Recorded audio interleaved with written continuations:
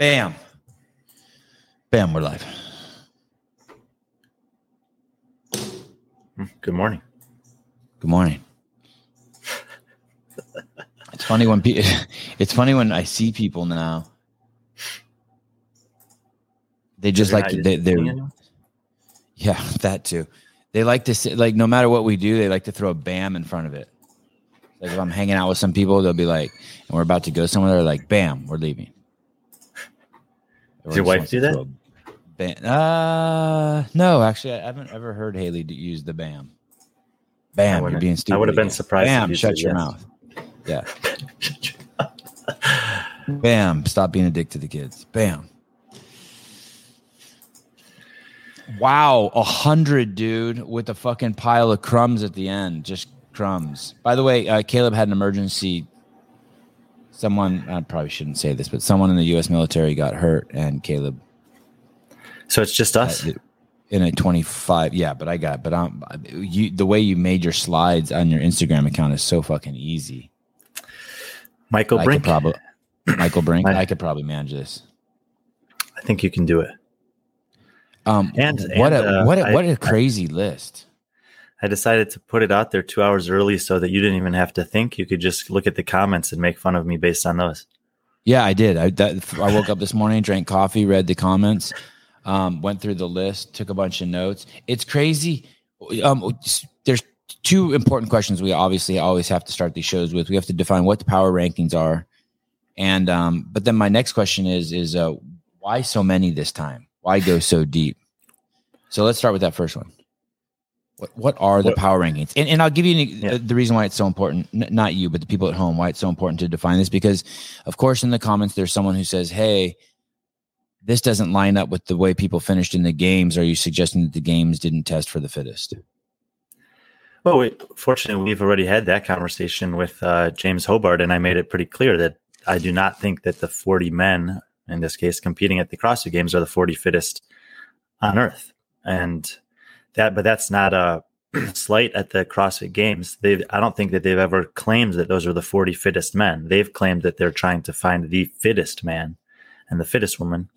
And that in the process of doing so, they also want to recognize another super important aspect of CrossFit in totality, which is its reach and its importance around the world.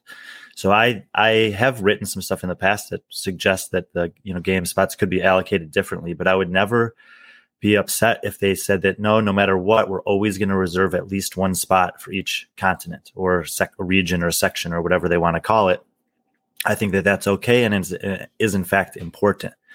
The times that it becomes kind of unfortunate or sad is like when something like what happened to Keelan Henry happens this year. I actually think Keelan Henry might have done decently well at the games if he was able to compete, but he injured his hamstring in training the weekend beforehand, like their last kind of training session, and he hurt his hamstring. So we didn't get to see the one representative from Africa compete this year. And that to me is a bummer. Like it's obviously sports and things. Wait. I saw Keelan.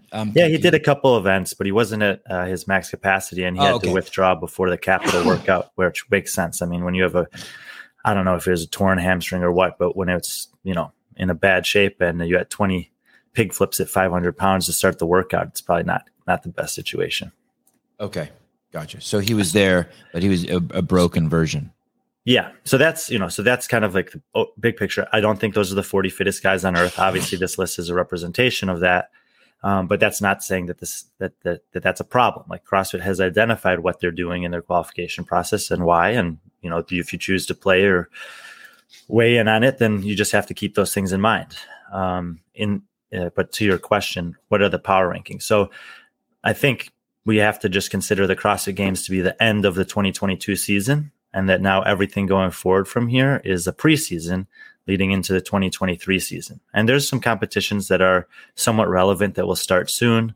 The Butcher's Classic and the Madrid CrossFit Championships probably being the first ones. And then, of course, we'll get to some of the bigger ones with Rogue in Dubai. Filthy 150 is going to be back this year. The Down Under CrossFit. Why not the Crucible that JR's putting? Not a big enough Crucible will have some athletes there. I don't know how many of the athletes on this list will be at that competition, but those competitions are important. Similarly to the Can West Games that happened right before the CrossFit Games, you have to have these competitions that are available for the next tiers of athletes. So not every competition can be Rogue, because the athletes that show up to Rogue are not going to compete 10 times a year. But the athletes that are close and want to have the opportunity to compete at Rogue or in the elite division of Wodapalooza or at the CrossFit Games, they need to have places to cut their teeth, to go and test their skills and the stuff that they've been working on. And Crash Crucible is a great example of a competition like that. And then of course those competitions obviously have the opportunity to grow over time JR's, well, most people on here know him. He's a very good programmer and he's forward thinking in that regard. And the test is always pretty stout. Even the online qualifiers for that were pretty tough workouts. So power rankings in this case, yes, is a preseason's power ranking for the 2022-2023 season. Obviously, I'm factoring in the things that these athletes have done recently, but also over their career. I'm factoring in their age and I'm factoring in their future potential. So in some cases in the list, you'll see guys that are 10 or 15, 10 years younger than guys that are close to them on the list. And even though the guy who's 10 years older has outperformed them this season, I will think that the potential of the 22-year-old guy is greater this year than the 32-year-old guy. And so I might put him ahead of him on the list. So it's forward thinking, but it's leaning on a lot from the past. Going back to what you first said, and I'm still not sure I fully grasp what the power rankings are, but would you say that within if the CrossFit Games aren't the 40 fittest men on the planet, would you say that within reason, whatever that means, it's the 20 fittest men on the planet? Yes. Yeah. Okay. So for example, there are two athletes that I included in these power rankings in the top 20 that did not compete at the games this year. And those are Samuel Cornwallis, who was competing on a team, and Scott Panchik, who got injured and was unable to compete. Wow. So the rest of the top 20 guys, so the other 18, all finished inside the top 20. Okay. But not in the exact order. Not in the exact order, no. What about why is not Senior Froning? Someone just lost a bet, by the way. Did you read those comments? I did. Why is not Senior Froning in the list, and yet people like Angelo, Samuel, Scott Panchik are? So I tried to include people on this that I think have that might compete as an individual this upcoming season. I think Cornwallis will. I kind of think, I don't know if Angelo and Luke Parker will or won't. I don't know. I don't really know what's going to happen over at Mayhem, but I think I would like to see Angelo compete as an individual again. Obviously, he made the last chance qualifier the last time he tried, 2021 season. That would be cool to see him compete again. Someone asked about Luke Parker. I don't know. Cool. I don't know if Luke Parker, if I knew for sure he was competing individual, I would probably have him on the next 25 list. There's a couple of guys on that list that I think probably don't even need to be there. But I'll just say this as a disclaimer up front. Like, I can look at this list this morning and I can look at it tomorrow morning and the next morning.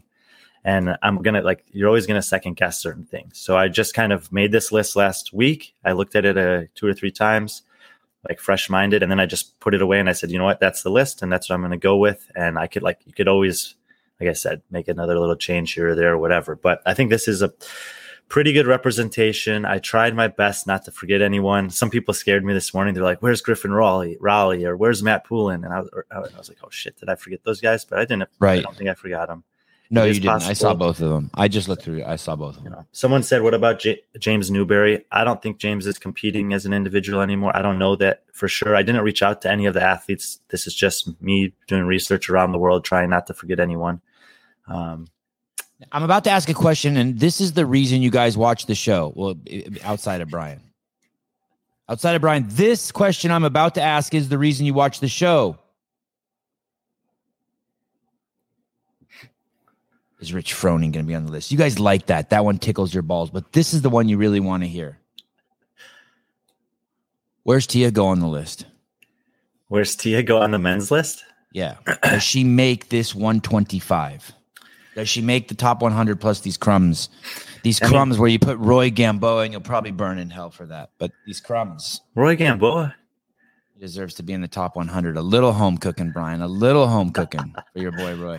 I haven't checked this, but he's probably the oldest guy on this list. So kudos to him for that. What does Tia make the 125 fittest men in the world? It's so tough. There's just obviously certain weightlifting tests that she would be unable to do on the men's field. I think that absent of that, her aerobic capacity and gymnastics prowess, and then anything that's weightlifting, like even if it was 50-pound dumbbells, I think she could move 50-pound dumbbells with certain movements as well as some of these guys. Wall balls, 20-pound wall ball, I don't think it'd be an issue for her. Cycling at like a 95-pound snatch or a 135 clean and jerk, I think she could do just as well as some of these guys. But because there are going to be 3 to 6 tests in a CrossFit Games competition that the weight's just going to stop her in her tracks, I think no, she would, those scores of basically a DNF or a 0 would preclude her from making the top 100 men. Even so, if you put all of these guys in the CrossFit Games, let's say you ran a games with these 100 dudes plus these crumbs, the Cam Crockett's. They're not crumbs, dude. Just to get even on this list is like pretty incredible. Hey, wasn't Zach Watts on the podcast? We had him on the podcast, yeah. Dude, Zach, how the fuck do you make it on the podcast and then you don't make the top 100? You disrespect anybody. And Tyler Christopher. Oh no, he made the top one. He's the only crumb that's been on the show, and I expect more from you if you're going to be on my show. Well, he wasn't a crumb when we had him on the show. He was doing very well that year. So you don't think if Tia goes against these 100 plus the crumbs in the CrossFit Games this year, that I could call them dust particles? You don't think she beats some of these guys? I mean, overall in the overall rankings at the end of the week. I don't know. I don't know how good she can do on some of the workouts. So you're saying there's some strength stuff where there could be like 4 strength events where she takes 0 points. What was the one where they had to run through the town? They had to run and then carry the thing up the stairs. That was the Alpaca. The Capitol. So that one, that 200-pound bag comes and she's. I don't know if she could do 20 pig flips with 510 pounds. I don't know if she'd ever leave the North Park or not. I mean, we've never seen it, right? We've never had a woman compete in the men's field like that. God, I wish I was friends with her or Shane so I could just call them and Shane could be like, fuck you, she finishes top 50. And we were all like, oh. But there's also, is the question. I could text him now and just try and ask him. I think Brian doesn't even think you're one of the top 50 best men in the world. What the hell? I need to be careful how I word it. I probably shouldn't word it like that. Oh, fuck. Okay. You brought up a really good point. The oldest guy. Do you know who the oldest guy is in the top 100? Now, I mean, I heard you just say you don't know, but it's probably Scott Panchik. Okay, which is crazy because he's still so good. Yeah, I do think he's still very good. Obviously. What do we know? This is really off subject. What do we know about his knee and his healing? Like he opted not to get the surgery, right? Yeah, I mean, what he's put on Instagram is as much as I know, which is probably as much as you know, unless you've spoken to him. But yeah, so he did not get like the full reconstructive surgery, is my understanding. And I don't know. I think he's going to make a run to try to compete again next year. You do? Yeah, that's why I put him on this list. If there's someone that I didn't think, like Rich, for example, was going to do that, then I didn't include them on the list. So everyone here, I'm thinking, and there's other guys too, like Taylor Self's on this list. I'm not sure if he'll be able to or not, because he has to still have his second surgery. So it might be a wasted spot. I didn't see Taylor. 46. No shit. See, you think Taylor Self in a one-on-one competition beats Roy Gamboa? I think Taylor Self is like we pulled 10 things out of the hopper. Minus the fact that he was obviously injured this year. I think if we would have gotten to see him compete at the games last year or this year, that people, there'd be an argument to have him in the top 20 on this list. Wow. I think so that you liked what you saw at Wadapalooza. I've basically always liked what I've seen from him from a physical perspective. He needs to have a better mindset event to event in competitions when he does them. so that he can show the full breadth of his fitness. And that's a really difficult skill to teach. I've spoken about it before, but some of the athletes at the games this year, I was tremendously impressed as I've gotten more of an opportunity to see what happens behind the scenes on both the competition side and the athlete side. It is so impressive how some of these guys can have something really unfortunate, potentially unfair or unlucky or just bad workout happen, and they just forget it and move on just like that. I mean, and days would go by and it's still weighing on my mind. Like, Jesus, these points that this guy lost because of something that was out of his control or something that was so silly that would probably never happen again. What affects that? And they're just like, they're way beyond that. They might come revisit it after the competition, but that ability to anything. Well, when you say this, any examples just stick out in your mind right away? Like the single unders Tia got. Sure. But more specifically, for me, it was with Lazar Jukic that I talked about. Like, to make the mistake on the bike workout, he could have, if he would have done the extra lap, people are like, oh, you got to give him a 5-minute penalty. Like, he got penalized badly enough. He finished 10th on that workout. He had no chance of finishing worse than 5th, none. And almost guaranteed would have been 4th or better. So he just, and then he hesitated in the workout where Spencer did, and it cost him 5 points, which is 5 spots, which is 15 points. So like, I would just be like sitting there like, Jesus, what? I can't believe I miscounted my laps. I can't believe I went in the stadium. Spencer ran to the finish. I said they're being an idiot. It cost me all these points. And I know that, like, to improve on what I did last year, every point's going to matter. Like, the margins can be so small. If you look at like the 8, 9, 10, 11, 12 spots, that those 15 points could have cost him, thousands of dollars, a spot in the top 10, something like that. And I would just be like sitting with it. He didn't care. He just moved right on. The capital workout, same thing. It totally devastated. He literally couldn't move. People had to roll him out of the way. He couldn't get up for 5 minutes. And he posted on Instagram as soon as he could a little picture with a little grin and said, "I'm fine, ready for the next one." And that's the mentality that you have to have, that I haven't always seen Taylor have, that's, I think, held him back from being on a platform where people could see the extent of his fitness. Oh, I hope Taylor's watching this. I know he just fucking stood up out of his chair. He's like, "Fuck you, Brian." Hey, so this is a great example Brian just gave us, by the way. So we're looking at the top 10 right here, and in the CrossFit Games, Lazar finished 8th, and Jason Hopper finished 7th. And yet, when you look at Brian's list, Lazar is higher than Jason, and you might say, "Why don't you trust the games?" And then Brian just explained it to you.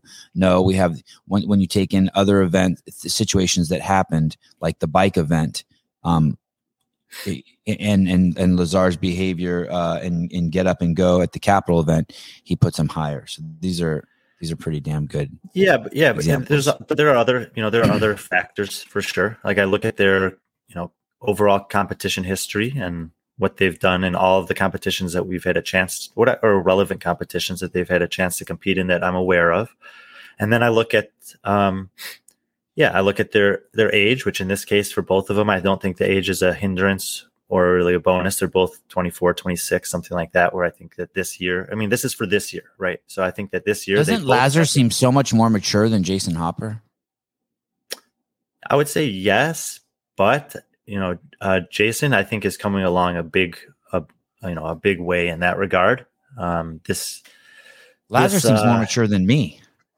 He's a fun loving. He's a fun guy. I don't know. Yeah, he's got a good maturity, good head on his shoulders, but I think that he kind of always has. You can think even back to 2019, he had the chance to compete at the CrossFit Games that year, and he chose not to go because he said, "I don't think that I'm ready to compete at that level yet." And he maybe had a lot of people would have probably taken the opportunity. It might be the only chance you get to go, but that wasn't how he was thinking about it. He was thinking, no, when I go there, it's something I want to go to compete. And when he's finally did show up, he has been competing, and that's backed up by 2 top 10 finishes. Why? What inspired the 100? What the deepest we'd gone before was 40, right? I think, So that was for the games rankings. I think I had done 30 and then 20 like earlier in the season last year. And so the 100, I think, is just the sport. I feel like the sport's getting to be a little bit more exposure. The media in general is like diving deeper and having more scrutiny and analysis. And so even though I probably could have done 100 the last couple of years, I don't think it would have as much meaning for the people that were receiving the information. Now I think that even with the 125, there are people on Instagram and around the world that will see some of the names on that list and have, strong opinions one way or the other about them, because there's just more recognition of the second, third, fourth, fifth tier of athletes. And I thought that, when I did do one of these for the women also, we can do that one, I think, pretty soon. But I thought that it might be harder on the women's side to come up with 100 or 125, but it wasn't. When I put down all the lists of women that I thought might be considered for the top 100, I had over 125 names there also. Wow. Okay. These are how many are here? Are these 25 names here? How many are here? Yeah, 25. Okay. So the bottom 25 are not ranked, just to be clear. The top 100 are ranked. Okay, alphabetical, even better. Okay. Did you consult anyone else? Like, were you ever like call someone, feel anyone out? No. You'd probably hate yourself if you did. It's like asking a room full of 30 people, what kind of pizza do you want? It's a huge mistake. Yeah, there was one person who I thought about calling to ask their opinion on this topic, and I actually did talk to him, but it was after I publicized the list this morning. And he hasn't had a real chance to even decipher it or look into it. But no, it's kind of that thing. Like, I almost felt like I was already consulting like 5 different people just by talking to myself. Wow. Because you should get help for that. Yeah, it's just for whatever reason, I know a lot about a lot of these guys, and it's like it is really tough. And so I even considered after 50 just ranking them by 10 alphabetically, so that to not have because the deeper you go, the harder it is, the less information you have on some of them, to necessarily say like, no, this person is better or has a better potential than this guy or this. Who on this list are you certain of? The most certain? Who of these 100 names and the 25 in alphabetical order at the end, who are you like, yep, that guy really found his home on the list? Who's the first guy? Who Justin, for sure. Justin. Yeah. I think for me, this was the 1 and 2 was very, very easy. And, I know some people are curious about the 3 compared to the 4, but the 1 and 2 was really easy. I mean, Justin, I said it after Rogue last year. I'm going to have him first on my list until someone proves to me that they can beat him in an elite level competition, which basically means the games, Rogue, Wadapalooza if he shows up, or Dubai if he shows up. Outside of that, I don't think anyone can overtake him for the 1 spot until they beat him, probably at Rogue or the games. I don't think he's going to do a lot of off-season competitions again. You don't? No, I mean, maybe he'll choose to have some fun and do a team of 3 at Wadapalooza with some buddies, but still, that also doesn't strike me as his persona. I think that I don't spend a lot of time talking to him, but he's always been super gracious when I have, and I spoke to him after he won this year, not like very shortly after he won, and I think that it's pretty obvious just the mindset that him and Adam have is that their intention is to win the CrossFit Games. I think Rogue it's a good place for the highest level competitors on a in terms of the yearly calendar, because of where it falls, where you can leverage a little bit of the fitness from the games, as he'll show up there pretty good. You can take a couple months off if you want to, or back off a little bit. But I think Justin is extremely aware of the level of competitor that he has to beat to win again. And I think that will most likely be their focus, is to, after Rogue, get back into a training with that singular mindset. You're honestly going to tell me you don't see any look at this, any similarity between the bearded Huron baboon and Justin Medeiros? You see that, right? I mean, with this picture of him, yes, I see that. Yeah, I think everyone can see I mean, this is a fucking primal man. It is, and it's actually something that I noticed. Look at even his ears my ears don't sit on my head like that. Look how his ears are like. It looks like someone took Photoshop and rotated his ear on his head. I think he has a pretty big head. Like, it's square, it's big. And all these dudes have fucking heads. Vellner's head looks like a fucking watermelon. Well, maybe not all of them, but I noticed. Fikowski's got a giant head. He's a big guy. I bet you Colton Mertens has to like use the last fucking snap on a. Oh, Roy Gamboa's got a 2 watermelon head, suitcase head. They're all fucking. I wonder if it means these guys are all smart too. Seriously, I mean, look at Justin's ear on his head there. It doesn't look like it was rotated in Photoshop. You see what I'm saying? Is it maybe a product of just wrestling? I don't know. Fuck. Okay. Last baboon. We got 100 guys on this list. You want to talk about Medeiros' ear? Yeah. Good point. This is just way off, and this is why you wish. It sucks because I asked such great questions like Tia Toomey, and then I'm going to go here, and I know most of you guys are going to tune out here, but this really caught me. Where is it? Ben Smith. Okay. I'm just going to go. I want to look at Ben Smith where you push Ben Smith here really quick. Okay. And full disclaimer, I've started like Ben Smith was never really on my radar ever, even when he won the games, and he's skyrocketed onto my radar. The last 2 interactions I've had with him have been like so pleasant.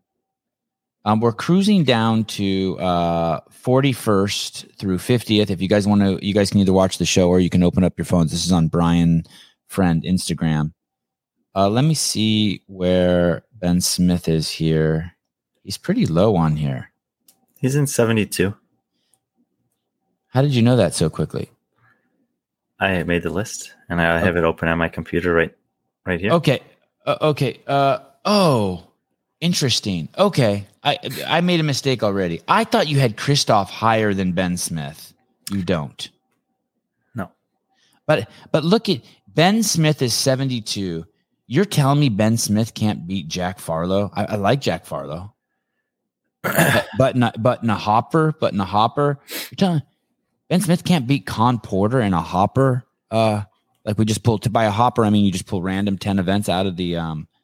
Ben Smith can't beat Tudor Magda, Colton Mertens.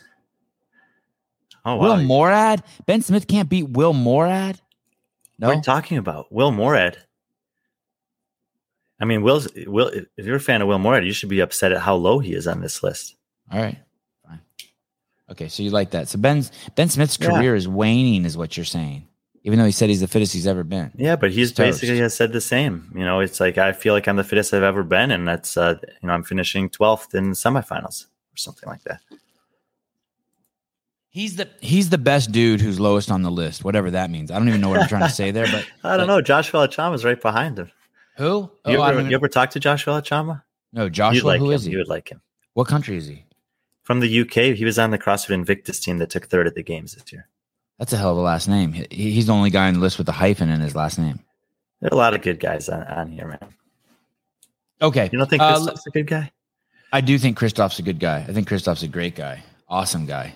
Manages a lot. Competing and having your chick compete is crazy, especially because there's this vibe that he manages her, but then he also has to deal with his own shit. Yep, they make it work pretty well. Yeah. I wonder how she would feel if he also had another girlfriend who managed him. So he managed her, but then there was another girl who managed him. Okay, the only guy on this list that I really know, the only people on this list, so here's some names I've heard of. Luke Fowler, Zach Watts, Roy Gamboa. Those are the only guys I know. Oh, Alexander Ilin. Okay. Was it hard? Was it heard of Branislav Lenkovic? Yeah. You haven't heard of Drew Wayman? No, not Drew Wayman. Okay. But Branislav, I remember because last year we had fun with his name. That's what I remember about it. Is there is this hard putting this list together? Yeah, very hard. This last 25, are there like 50 dudes or 100 guys where you're like, well, shit. Yeah, like I said, there's guys in this group of 25 that not like looking at it today. I'm like, I shouldn't have included them on this list. And there's other guys that maybe would it be better to put there. But like I said, once I put it out there to the public, then people message me or DM me or add a comment or other stuff. And then I think about things differently. And it's, it's not that difficult for someone to say a name and for me to justify it. Like I could make an argument for most of these guys and for a lot of other guys. So at some point I just had to say like, okay, enough's enough. That's the list. And if I missed one, then I missed one, but I'm trying to do my best to accurately represent the entire, globe, the world of men who are trying to compete in the CrossFit Games. So and this makes sense. So the guys you're most certain of, obviously, are the top two. You said that already. And the guys you're least certain of are when you start getting to the bottom. The margins are just so narrow. And the data points are so few, possibly. Yeah. So like on this list here, for example, the guy in 96th, Yuri Marenchenko, like he's done fairly well in online workouts. He did okay at the semifinals in Europe the last 2 years, but I've only ever seen him compete in one live competition, which was this year's semifinals. So I just don't know much about the guy. And in a similar fashion, going into semifinals this year, I had him and Enrico Zanoni, two guys from Italy that I knew hardly anything about because I haven't had a chance to see him in a live competition at all. They both did really well in the quarterfinals. They're both coming into the semifinals, and I think I ranked them 19th and 20th in their semifinals because I was only doing top 20 for each semi or each European semi. And I wanted to include them on the list just on the off chance that they were actually really good. And Enrico obviously was. And he ended up taking fifth and beating Luka Jukic and Adrian Munweiler to get that spot and to go to the games. He might have been fourth even. I can't remember if him or Fiebig finished fourth or fifth. But and then Yuri didn't do as well. He was just, I think, outside the top 10. So my inclusion of Yuri on this list is that I'm aware of him. I'm aware that he's done well in online competitions, and he did okay in the first live competition I ever saw him do. So I want to give him some credit for that. And he's a guy that I think could have a potential to improve in Europe next year, but by how much, I'm not sure. What do these asterisk marks mean by their name? Yeah, some people were asking about this. In the top 50, the asterisk means that they were not at the CrossFit Games this year. After 50, the asterisk means that they were at the CrossFit Games this year. So you see Keelan Henry and Augustine Riquelme. The reason I did that is because Arthur Semenoff. Yeah. So if I put asterisks for the entire 100 of people who didn't make the games, then the bottom 50 would be almost all asterisks. So at 50, I just changed it over. Oh, that's cool. Your graphics guy couldn't make it a different color asterisk mark or something? I think it says in the bottom what the asterisk means anyway. What did Tetlow was the guy at semifinals. Him and another guy had a little exchange, right? Remember? Oh, I think so. That was fun. And we had both those guys on the show. Like he crossed the finish line, and someone tried to congratulate someone, and the other dude told the other dude to fuck off. That was good. Yeah, I enjoyed that. Do you have a spreadsheet with all these guys' names on them? Like, and if what's the most names you have on a single spreadsheet? Probably this. So before then, there wasn't a spreadsheet you had with 800 guys on it. No. And when you organize them, what is some of your favorite ways to categorize them? Like when you're clicking those top categories. Like you could push a button on a spreadsheet and it'll put them by age, right? Or by. So I don't have I didn't put all of these guys on a spreadsheet and put their age and put their 1 rep max back squat and put their quarterfinal finish or anything like that. I know some of the critical stats about some of these guys, and then I would kind of do it as groupings. So I would say okay, I think these are the top 20 guys, and I would just kind of zone in on those 20. And then when it gets I won't if anyone really knows who these athletes are, if you go to 7345, these are 3 guys from the UK: Joshua Alchama, Elliot Simmons, and Zach George. And I'm honestly not, and actually, if you stay on this page and you look at 77, 78, and 79, PD Savage, Sam Stewart, and Michael Smith are 3 guys from Ireland. I'm not really sure which of those guys is the best guy from Ireland. I feel like on any given competition weekend, a semifinal weekend, any of the 3 of them could beat the other ones. So I just kind of grouped in there. If you look at Reese Michelle and Ben Fowler, those guys are both from Oceania. So there's there's some groups of people further on down the list that are from a similar region or country that have had kind of up and down performances relative to each other. And so they're just kind of grouped together in that regard. It would be nice for someone to put together some master sheet like that. I mean, I don't know how accurate it would be. They would be 800 dudes on it. They exist. There are, and they I don't think they used to exist. I think in the last 6 to 12 months, some people have created things like that, and they are nice, but it's also it's an incredible amount of work to create that. It's less work, I think, to do the upkeep once it's created. But it's also like I've tried to do stuff like that in the past. And the biggest problem I think that people run into with this sport is there's so much information. And really, I think that the talent is, can you take this excessive amount of information and hone in on the most critical stuff for whether it's a single event, a single competition, a year. So depending on what you're trying to do it for, to be able to like block out all the noise and focus in on the things that are most critical when assessing these athletes or their potential performance, I think that's what's hard to do.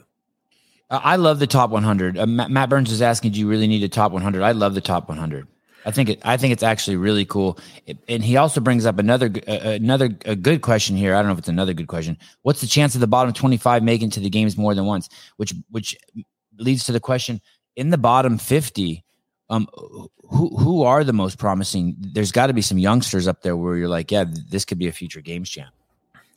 Some of that depends on how games spots end up being allocated in the upcoming season, and I think that the CrossFit Games team is having some pretty serious conversations and considerations about amending that process. There are a lot of guys, I would say, like 51 through 75 that I think do have a chance to make the games next year, depending on how that system goes. And honestly, in some cases, what some of the other athletes choose to do in terms of competing. If every male in Oceania competes to try to make the games, there's no spots available. And that means that guys like Luke Fiso, he's like a mid-20s guy from New Zealand, he was closer last year than this year. Luke de Jong, who I have 40th on this list, who's a young guy out of Oceania. Oh, yeah. We had him on he's the dude with the fro, right? Tall dude? Yeah. Fro is not an eternal trait. I don't know if he still has it or not, but he did have it. Even Bailey Martin, who I have one spot below him. They're like all these guys. How about Anthony Davis, 82? Anthony Davis, 82. Yeah. All he has to do is go to the Atlas games and he's in. Maybe. He had a funny comment actually about feeling like a rookie on the Madden rankings or something, which goes to the point of that guy you were talking about. Like a lot of other sports do stuff like this. They have the top 100 basketball players, football players, or they have the top, they have the way too early power rankings for the next year's football season or whatever. It's fun to talk about. People take interest in it. People obviously have a vested interest, and it's motivating for some people. I mean, some of the athletes on this list have already commented on there this morning and said, thanks for the motivation, or they've privately messaged me and said, I want to prove you wrong about this. And I'm sure some of them will. I mean, that's the nature of it, but it's also cool to see from a more macro level when you do something like this. I think that of the top 100, I ended up with 51 North American men, 30 European men, 12 from Oceania, 4 from Asia, 2 South America, and 1 Africa. And so, when you ask about a guy like Anthony Davis, even though he's in 82nd there on the list, the path for him to make the games is way, way harder than a Reese Michel, who's 2 spots ahead of him from Oceania. Because for Anthony to make the list, there's 40 guys for 20 spots that have ranked ahead of him. Whereas for Reese Michel, there's 3 spots and there's only 7 guys ahead of him. So he only has to beat 5 guys to get a spot, whereas Anthony would have to overcome 20 guys to get a spot. Right. Okay. This is kind of the question I was leading to. Also, Michael Birchfield, Brian, who do you think are the guys who could jump the most spots in one season? I mean, and are those the guys down here at the bottom? Are there some people who just need to pull 1 or 2 things together and it's showtime? Like, for instance, if Anthony Smith's one of those guys that he just Anthony has some. Davis? Anthony Davis is one of those guys that just has a couple holes that. Yeah, Anthony Davis, if you think about Anthony Davis relative to some other athletes that are high up on this list, you might say like, he's a bigger dude. He's fairly strong. He's got some his gymnastics is decent. Yeah, his gymnastics is. Didn't he? He had some like blowout performance that no one thought he was going to do well in, right? Like a pull-up workout or something over something. There was some event he did at the semifinals where everyone was like, "Whoa, what was that?" Yeah, it might have been the thruster handstand walking. I think he's improved his handstand walking and obviously going to move the barbell well. But he did better on the running workouts than I thought this year. It's just, it's really, really difficult to make it in North America. So if he made the games, that would be an incredible accomplishment. And then if he did something like, who knows, if he had a performance like a Royce Dunn or something and ended up finishing 16th at the games, in the games that might have been heavy towards some of the things that he's good at, he could make a huge jump up this list for sure. Logan Collins, 59. Yeah. That's the kid out of Texas, right? Who was like, he had to like battle to not go to Atlas games.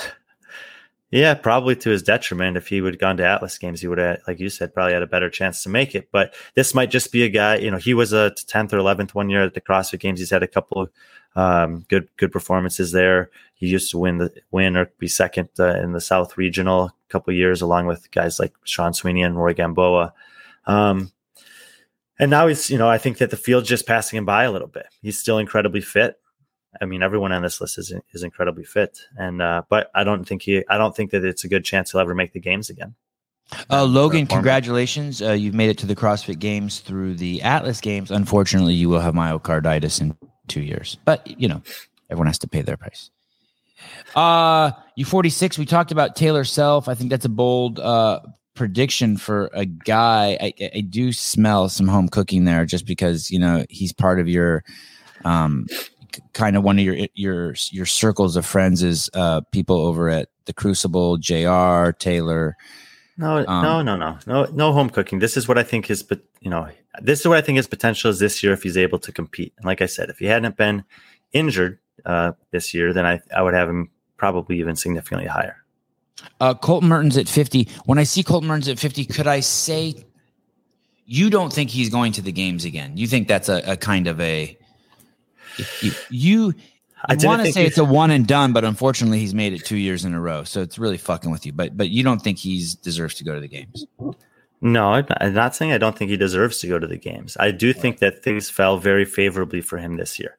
With what happened to Chandler Smith basically being irrelevant in that competition, that opened up a spot. I think that with a different pull-up bar situation, Matt DeLugos probably would have taken the spot from Mertens this year. And you see, I have him a few spots higher than him on this list anyway. But Mertens, you can't, like I've said before, you can't take anything away from him. All you can do as an athlete is show up and compete. And he does that very well. He doesn't make excuses. He goes to work. He works as hard as anybody on improving in things that are very challenging for him to improve on relative to a lot of the athletes at this tier of competition. He's made the games twice. He's done, okay there, not great. But yeah, I think if I was saying right now, if there were 20 guys from North America that I think would make the games next year, he would not be on that list. I apologize for using the word deserves. It's not only intellectually lazy, but it was me being nasty towards you. You do find it. He is, in your mind, you're shocked that he made it 2 years in a row.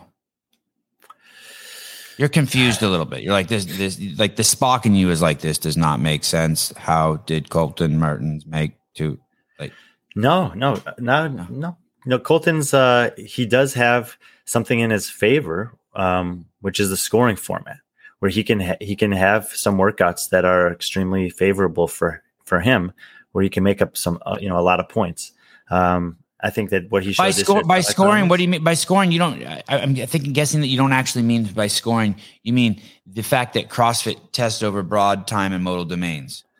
No, I mean by the scoring system that they choose to use, where event wins and top three finishes are weighed very heavily. Oh, okay. And then the other things that do favor him, why he is good at CrossFit. The two things that you said. One thing you said for sure already is that he doesn't make excuses, which is awesome. He works his ass off. And then the other thing being that it is a test that goes everywhere. Yeah. I think that when we were talking earlier about mindset, I think there are a few athletes on this list that have as strong of and impressive of a mindset as Colton Mertens. I don't think that anyone with his physique could do what he's done absent of that type of mindset.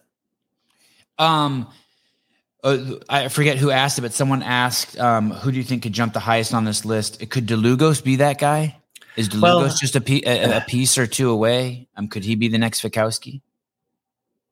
the next Fikowski, I don't know, but I think that having him at you think DeLugos is better than James Sprague? No, sorry, you think James Sprague is better than DeLugos? Ooh, that would be another fun one to see, wouldn't it? Just like take him out on a weekend and have him go like 7 events against each other straight out of the hopper, Sprague and DeLugos. That'd be fucking awesome to watch. Yeah, that would be that in particular of the matchups that you've suggested over the years with that scenario. That's one that I would actually love to watch. Thank you. I knew. Hey, even a clock that stopped working is right twice a day. Is that how that goes?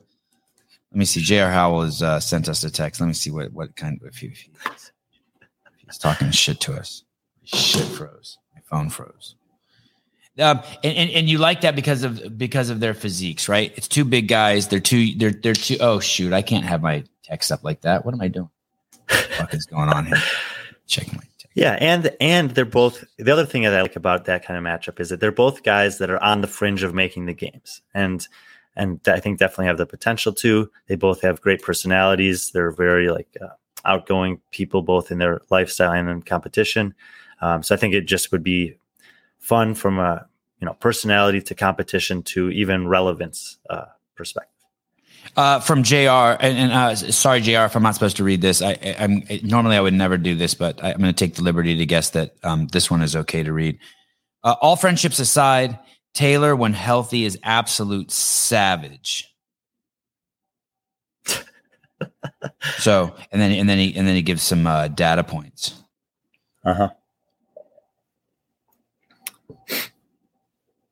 Okay, I can't believe I just showed my text message. All my text messages. Hopefully, who's Sevon texting screen grab? God damn it!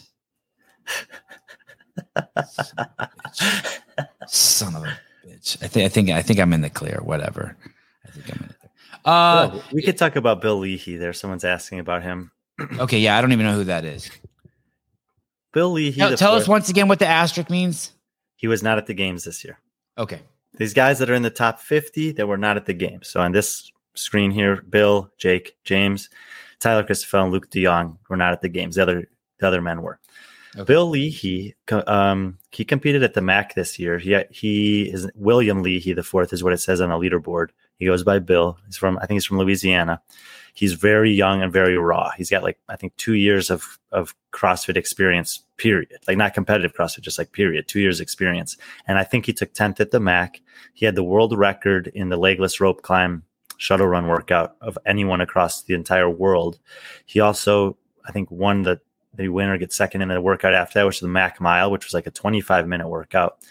His athleticism is almost unparalleled on this list. It was crazy watching some of the things this guy could do. And if you pull up the MAC, I can't remember what he lifted for the complex, but I was blown away. He's a tall, green bean, skinny guy that looks like he needs 2 or 3 years to put on the muscle required to compete at the CrossFit Games. And I'm pretty sure he'd lifted 315 or 320 for that barbell complex at semifinals. And when I saw that, I was like, whoa, that's not what I was expecting from this dude. And when he backed it up with a world record by 12 seconds in a 2.5 minute workout, and then also did great on a long endurance grinding strength test with some sandbag cleans. And I was like, okay, this guy's got a really, really diverse and impressive skill set. I also knew that he was relatively raw and inexperienced, and Adrian Bosman is very well aware of him. He actually had him test some of the stuff for the games this year, and use those data points in trying to, in making some of the decisions, about what he ended up settling on with rep schemes, time domains, etc. for some of the workouts. I think that this guy, what? Someone just texted me and said, hey, I just want to make sure my name's in your text threads the next time you fuck up and your text pop up. That's good. You called him a tall string bean guy. Now you're talking. That's my kind of talk. Sports talk with Sevon's language. I like that. Yeah, his physique is very similar to DeLugos or Sprague, but his athleticism is beyond that. I just don't, so I have him really high on this list based on the potential, not on his performance last year. Obviously, 10th in a semifinal in North America would put you about 40th, and I have 51 men on this list. So that put him down on around 80th or something overall. But I don't see. I think this guy is going to, turn some heads next year at semifinals on the trajectory that he's on, I think he has got a good chance to make the games next year already in only his third year doing CrossFit in the most competitive continent in the world. And so we'll see. But yeah, I'm very high on this guy. Is this him right here? Am I looking at the guy? He's very like nondescript. He just looks like an English dude. Just a regular, just dude. Yeah, he looks young too. I don't think that's him. No? Is that not Saxon? I can't. Yeah. Good. Dang, you're good. So is this him over here, athlete William Leahy? I think that's him, yeah. It's crazy that you type in Bill Leahy CrossFit and the second picture is Tia. I guess it's not crazy. And you got Brooke Wells popping up and then just a bunch of other dudes. Okay. Yeah, because he's relatively unknown. He hasn't really done anything notable from the normal perspective. But this is sometimes I watch a competition. I mean, Luke de Jong is another example of this, and we didn't get to see him compete this year at all because of injury. But 2 years ago at the Torium Pro semifinal, when I watched him compete, I was like, "There's something different about this guy." Then he got injured or sick in the competition, and it didn't matter. But I think if he and Luke told me he wasn't going to try to compete this year because he needed to take the year to get things back on track, but he was going to make a run at it the following year. So that's what I'm taking his word for here by placing him 40th. And these are young guys with a ton of potential, crazy amount of athleticism that aren't afraid to hurt, that have home run potential in workouts. And we talked about how important that is in the scoring system already. And therefore they get a much higher spot on this list than most people would probably agree with. The guy from Bone Media, I take photos of Bill all the time. Dude is a beast. Listen, just so you guys know, the only two people who've said a fucking nice thing about Taylor is JR, his fucking daddy, and Brian, his fucking butt buddy. So don't get all fucking crazy on me on just because it's still the verdict's out. I mean, JR has texted me personally. That means that he's in the home cooking crowd too. Taylor is fucking unproven. He really belongs in the bottom 20. It's probably one of Brian's worst picks. The guy fucking can barely fucking walk from the couch to the bath. Mike Sauce, shouldn't CrossFit have MVP, someone that wins the Open, wins semis, and have the most top finishes at the games? I feel like MVP is usually reserved for team sports. But what about something the equivalent? Like the fittest on earth? Thank you, Mike Sauce. Mike, you are always so generous. I want to let you know that doesn't go unseen. Mike the Sauce. Jay Crouch. So you said guys who the reason why Rich Froning is not on the list for those of you who missed the beginning of the show is because Brian doesn't believe he's going to compete ever as an individual. I don't think he's going to compete this year as an individual. But what about Will Morad? Isn't he retired? Is he retired? I don't know. I don't know either. And he looks like he's minutes away from using a walker. The guy is senior as a mother. That's Jason that's Smith looks younger than how did Will he do Morad. at the games the last 2 years? The fact that he's made it the last 2 years, and how well he's done there, especially at this year against a really good field.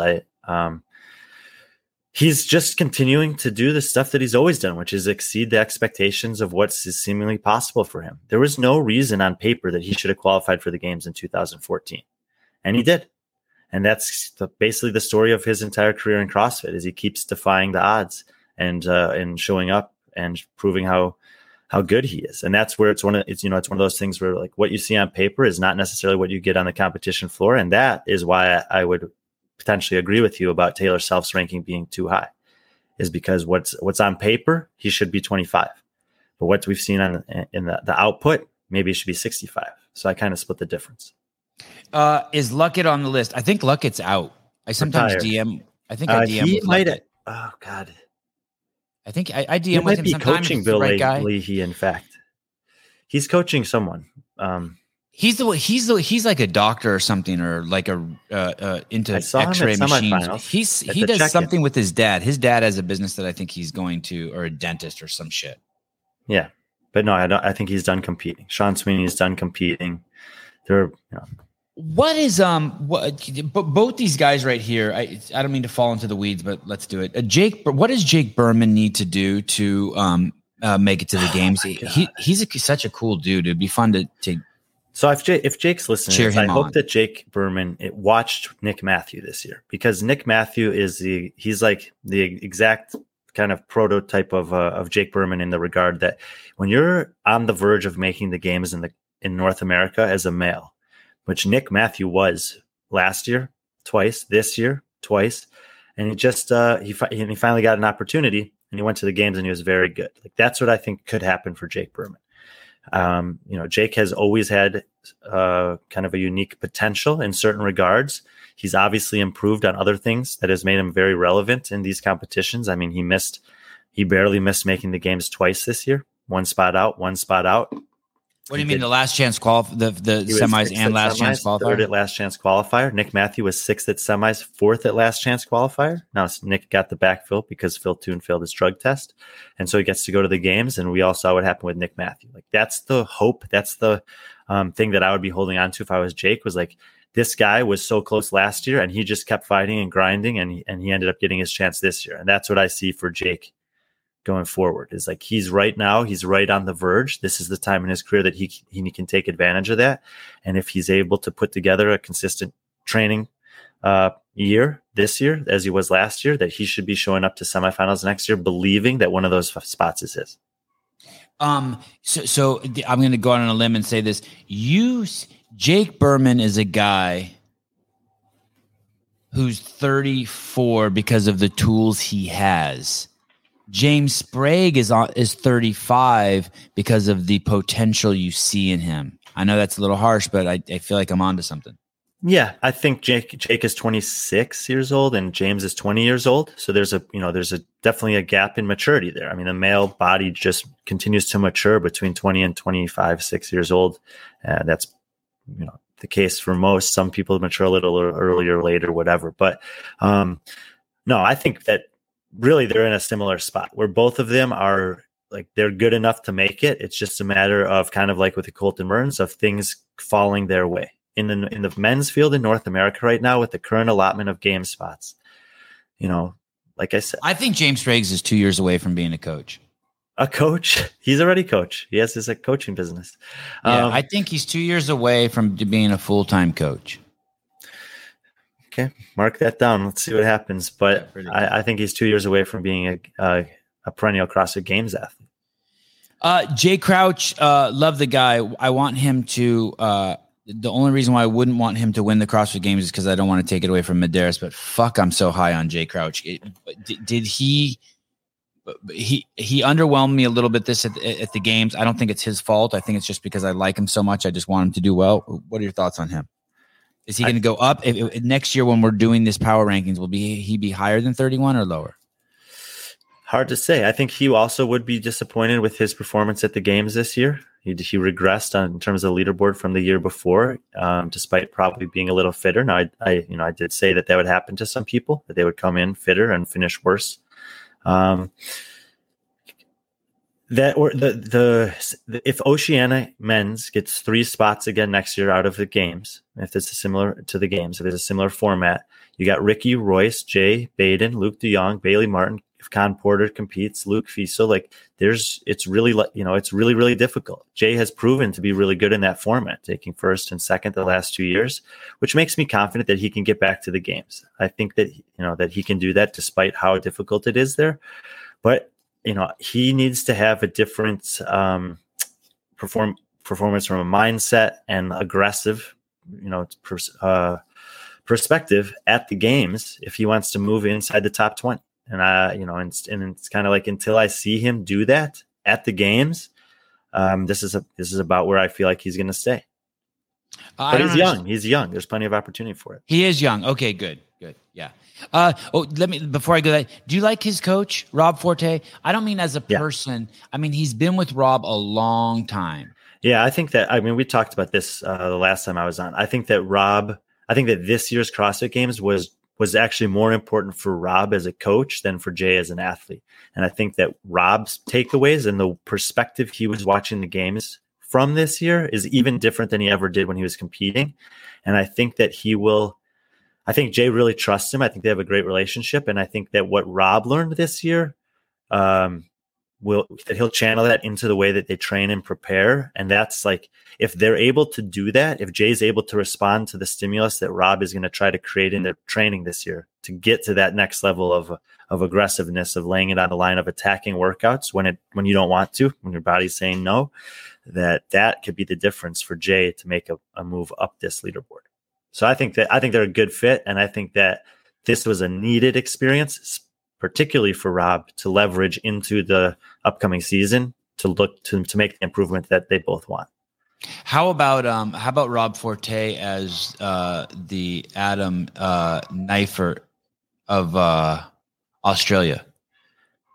Decent comparison. I mean, Rob had a more successful career individually. Adam obviously had a lot of experience on the team domain, but kind of second to none. Neifert's a legend. I mean, if there's a Hall of Fame for CrossFit, he goes in there.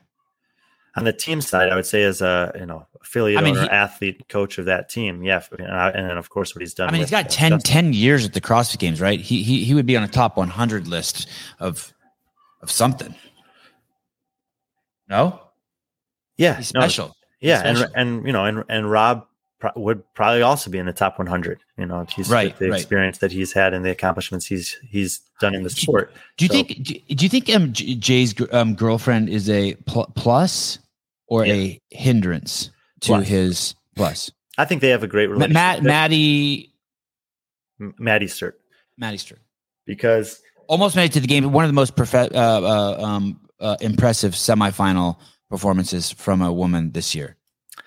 Yeah. And everything that I've ever seen from them competition wise, when I've had a chance to hang out with them in person, when we've had them on the show, it seems like it's just a good fit. In some ways it reminds me of a young Frederica Gideus and Annie Thorsdottir. I mean, they were together. They have been together for 10 or 12 years throughout this entire process. And they've made it work where they could both compete. They could still have a great relationship. And I think that, as a lot of people have identified in the last year or two, having a training partner that's of the opposite sex, that's, fairly comparable to you in terms of athletic potential. There it is. Oh, there it is. You asshole. You fucking bitch. Okay. It was 2 or 3 minutes before the show started. And I said, hey, I think I'm going to be late. I'm dropping off a last minute deuce. Fuck you, hooligan. Oh, my goodness. Apologies to Maddie Sturt and Jay Crouch. Here's the thing also. This is why the other sports, this is why the NBA and the NFL are so fucking stupid. None of your other sports have a show like this. None of them. They would never be talking about Joe Montana's wife. I wanted to say, did Maddie make your top 100 for women? Oh yeah, easily. Whoa.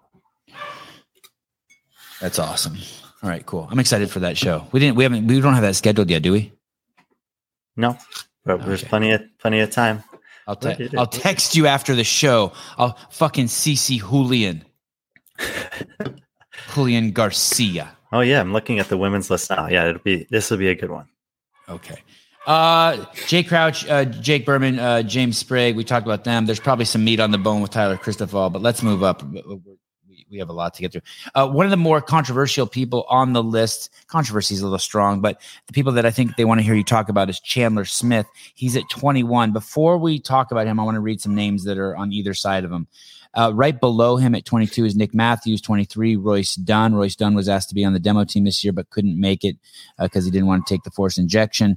24 is Spencer Panchik, who did go to the CrossFit Games. 25 is Alex Mignot, which interestingly enough had the 25th most number of Instagram followers out of the 40 male athletes who went there. He also took 25th at the games, and here he is on Brian's list at 25th. Did you know all of that, or is this just coincidence?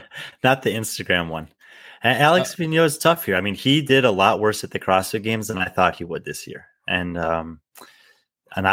he's in his 30s now. He's been competing for a long time. He's got a family. People had said that I had overranked him going into the games. They also, he was 8th the year before. It's a pretty, and a lot of people are talking about the drop off of, Fikowski from last year to this year. And Vigneault is in the same boat where, he did significantly worse this year than the year before.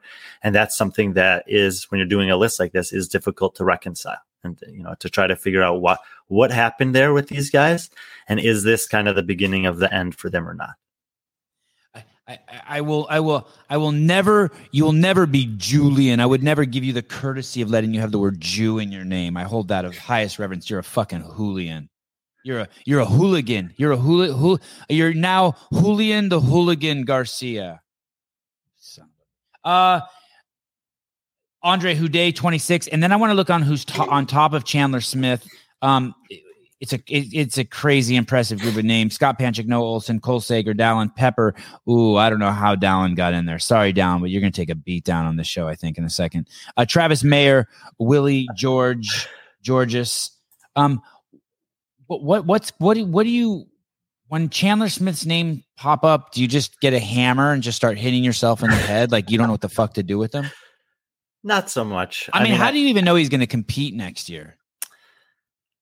The answer is I don't know any of these guys are going to compete for sure next year. I'm just assuming that they will, based on the fact that they haven't said they won't. I know he's going to go to Wodapalooza with Travis and Noah and compete again there and try to defend their teams of 3 title that they won last year. I think he's probably very discouraged by what happened this year. I mean, he went to semifinals feeling like he was the fittest he's ever been, probably thinking I'm one of the favorites for this competition. I think almost everyone felt that way. I think it's public now that there were some things that happened that were kind of outside of his control in terms of asthma and allergies that made it very, he was experiencing things in competition, the way he was feeling and unable to breathe that was foreign and new to him. And it was pretty obvious that he was a shell of himself in some of those workouts.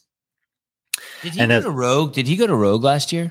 Did he go to Rogue last year? And the reason why I asked that, so because it was a top 20, and I think he finished 21st at the games last. Oh no, he did it. He was at Rogue, so they might have done a backfill. He finished 8th at Rogue, right behind Jason Hopp.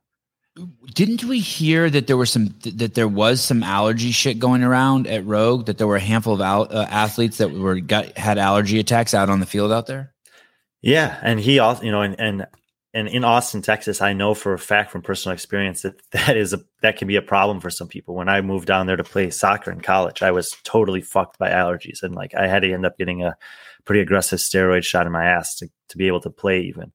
But yeah, he competed at Granite Games outdoors last year. He competed at the CrossFit Games outdoors last year. He competed at Rogue outdoors last year. So I don't think he was expecting that to be an issue at all. And so that maybe even caught him and his team that much more off guard. I think it was, obviously is unfortunate for him, but basically I'm not holding his semifinal performance from this year against him. Instead, I'm choosing to look at everything else that he's ever done and the fact that I don't think he's too old to still do this well in this sport. He'll definitely compete. He mentioned in Buttery Bros video that competing is his main source of providing. What does that mean? Like income? Yeah. I mean, for an athlete in CrossFit, I don't think you want your competition money to be your main source of income right now. You can leverage your performance in those competitions into other opportunities with sponsors and appearance and partnerships and whatever. I think right now that's a more like, if you're able to do that, that's where you can really take off financially. But yeah, for some of these guys, for sure, if you're able to win 5,000 here, 10,000 there, 20,000 at some competitions along the way, that's a big deal. I wonder what's better for you financially, to have a doc like that come out, or to have a video come out more like Conor McGregor style, like basically just instead have the same filmmakers and resources put into making a highlight reels and just going off about what your belief in yourself. Like if you're a brand, who you want to hitch your wagon to. I guess maybe if he could get an asthma medicine sponsor. I think a lot of those asthma medicines too, I don't think those inhalers that you use would even be allowed at the games. Well, no, I know that was part of the process for them, was reaching out to the appropriate people and trying to find out what they could and could not take. And the analogy that I was given was that what they were allowed to take was kind of like throwing a cup of water on a burning house. Like it wasn't going to have much of an effect. Okay. Nick Matthew has to be mentioned. Another one, maybe for the opposite reason of Chandler Smith, is you're not sure what's going to happen to him because where the wheels could come off the bus. And Nick Matthew, maybe you don't know how good he is because of his insane performance at the games, right? Yeah, so Nick Matthew and Spencer Panchik in this on this list here, I've ranked them lower than they finished at the CrossFit Games, and this is not a knock on their fitness. I was very impressed with both of them throughout the year, and I thought they both did great at the games in a very challenging games field. But they compete in North America, and it's really hard to make it back. And both of them barely made it in. Nick was relying on a drug failure to get in, and Spencer basically got in because Tyler Christoffel just completely collapsed in the last part of the last workout of that weekend. And absent that, we don't get to see them compete at the games, and they're probably both 10 to 40 spots lower on this list. I wonder what was the difference between Spencer and Scott? Spencer and Scott, where? Sorry, Spencer and Saxon. Okay, Saxon took 11th. Yeah, Spencer was 20th. Okay, yeah. Yeah, but Saxon's got his resume is much more stout than Spencer's anyway. Right. That was Spencer's first games, right? Yeah, and I would say like this is potentially a lenient ranking for Spencer. I think that like every guy on the rest of this page, except for maybe Vigneault, who maybe we've seen the best from him already, has the chance to beat Spencer Panchik next year if they all make the games. Do you think Spencer's hit a wall? That's it? No, not necessarily. I mean, I think that you think Luka Jukic, you think Adrian Munweiler and Alexander Caron are going to beat Spencer Panchik? I think they could. Yeah. I mean, Adrian totally screwed himself at semifinals this year. He had a really, really unimpressive competition from a execution perspective. And that was this weekend. I went into that weekend talking to the other people I was working with there and saying, man, this is a tough field of men where the guys that end up getting outside of Lazar and BKG, like the next 7 guys, it was going to come down to just who made the least mistakes. And Adrian self-admittedly, right after the competition, he's like, I made too many mistakes this weekend. Maybe Spencer will want to come to the California Hormone Games.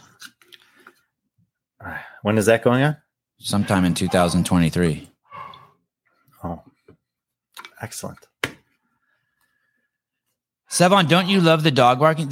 You guys can hear that dog barking? That sucks. I'm sorry. I could go. If someone called in on the phone and talked to Brian for a minute, I could go. Maybe I could let the dog. Oh, I would let him in this room. He'll start barking in here too. He's howling because his mom left. Can you hear it, Brian? Yeah. Sorry. It's not bothering me. You're just saying that because you ate in one of the shows, so you're cutting me some slack. I'm sorry about that. I had to eat. I don't care. Fuck those people. It's our show. Andre Houdet, is he serious? Is Andre Houdet? Yeah. He's serious? I think Andre Houdet would have. He seems so chill to me. He's got too much love. He likes coaching. I feel like he's just doing this just because. I don't think so at all. I think he is very serious about trying to compete at the highest level. And I think that he doesn't seem serious compared to Colton Mertens. I don't think that's fair to say. Okay, good. Andre Houdet is extremely methodical. His his entire years already planned out and detailed. And he's Europe's fucking Fikowski. Yeah. And I think that he takes it's a different kind of intensity than Colton Mertens. I would say that, Houdet is extremely dialed in terms of all of the lifestyle things that allow him to train the way that he wants to train. But he has to navigate. Houdet's a nerd like Fikowski. Mertens has Asperger's. But Houdet has to navigate a new era of life now. He has a kid. That's, he was late getting to the games because his wife was late delivering the baby, basically. He stayed for that, as he should have. And then he made the trip over, but I don't think he had enough time to really acclimate. And so we saw maybe an 80% version of Houdet at the games this year, relative to what I think we would have seen under a little bit different circumstances. And now the question for him is, can he manage its new lifestyle as a dad while still getting all the sleep, all the nutrition, all the body work that he likes to do to set himself up to train the way that he wants to train so that he can make a run at improving in the games. I think he's, if he's able to do that, that he's a top 20 potential again next year at the games. Kenneth DeLapp, what's wrong with Asperger's and nerds? No, nothing. I'm just trying to, I like both of them, Asperger's and nerds. They're just, Colton Merton's focus comes from a different place than Houdays and Fikowski's. I appreciate the question. So I'm allowed. Julian, you son of a bitch. Julian the hooligan. What do you have to say? Someone graduated from a baggy to full plant in the background. I don't even think that's a real plant. Okay. We are going to make it through this list. This is getting good though. Show's getting good. Number 20, we have Willie George's Travis Mayer, Down Pepper. So I'm not impressed by any of these guys right here this year. Sorry. Wasn't impressed by Noah, Cole, Dallin, Travis, or Willie George's. How do they make the top 20? And maybe it's not fair to not be impressed. Maybe the reason why I'm not impressed by like Dallin, I get it. He's new. But it's kind of unfair to expect Noah always to be at the top, right? It's like, fuck, man. And Travis and Cole. Am I being too hard on them? No, are their careers waning? Are they done? Are we watching our heroes just fucking? Because yes, I would say that relative to the arc of a career, their careers are waning. They've been doing this for 10 years. They were all of them finished in the top 20 this year. I think Noah finished 12th. Cole Sager finished 13th, and I don't think anyone really had much to say about him the entire games. He never had anything super flashy, super good, super bad. He was just steady across the board. Ends up 13th. You're referring to Cole Sager. Yeah. And it's just, you look on there and you'll see he was, he actually kind of limped into the finish minus the last event. His 3 worst finishes, I think, were the ones right before that. Yeah. Okay. But that's just that, those ended up basically being 3 strength tests in a row. And he didn't do great on them relative to the men that were left in the field at that time, taking almost last in all 3 of them, and still ended up 13th on this list. So maybe that's how good Tia would have done too. How old is Nick Matthew? Right. Ouch. Just click on his name. I like it. 28. Yeah. So Nick Matthews kind of a one and done too. That was a freak. Not episode. Necessarily. We're not going to see him at the games again. What I'm telling you is the last 2 spots at most of the North American semifinals for men there's going to be 5 to 7 guys in those semifinals that could all take those spots. And they just need things to go their way that weekend. They need, like we said about Mertens, they need Chandler Smith to get fucked up by some allergies. They need a Matt Delugos to have an inconvenient circumstance that he can't overcome. You need a Phil Toon to fail a drug test. You need, there's like Tyler Christoffel, this just loses composure in the end of that workout. Like, that's how small the margins are. Same thing in Europe with the guys like we were talking about with Munweiler. I mean, it came down to the last workout at the Lowlands Throwdown, and the way these competitions are programmed and the way that the scoring is and how tight it is, it's just about execution. Moritz Fiebig was off the radar, and he won the workout to get into the CrossFit Games. Will Moret was off the radar, and he won the workout to get into the CrossFit Games, the final workout of each of their competitions. So you can't, it's and then what you see is once you get to the games, like getting there is one thing. And then once you get there, you have the potential to do something like a Nick Matthew did this year, which is win a couple events. And I think almost everyone would have ranked Nick in the bottom 10 going into the CrossFit Games. And he finished a couple points behind Cole Sager. That's pretty impressive. Let me ask you this. Let me post this to you and just tell me if it's because I'm just dumb and don't know a lot about CrossFit, or you think that there's a lot of people who had this sentiment.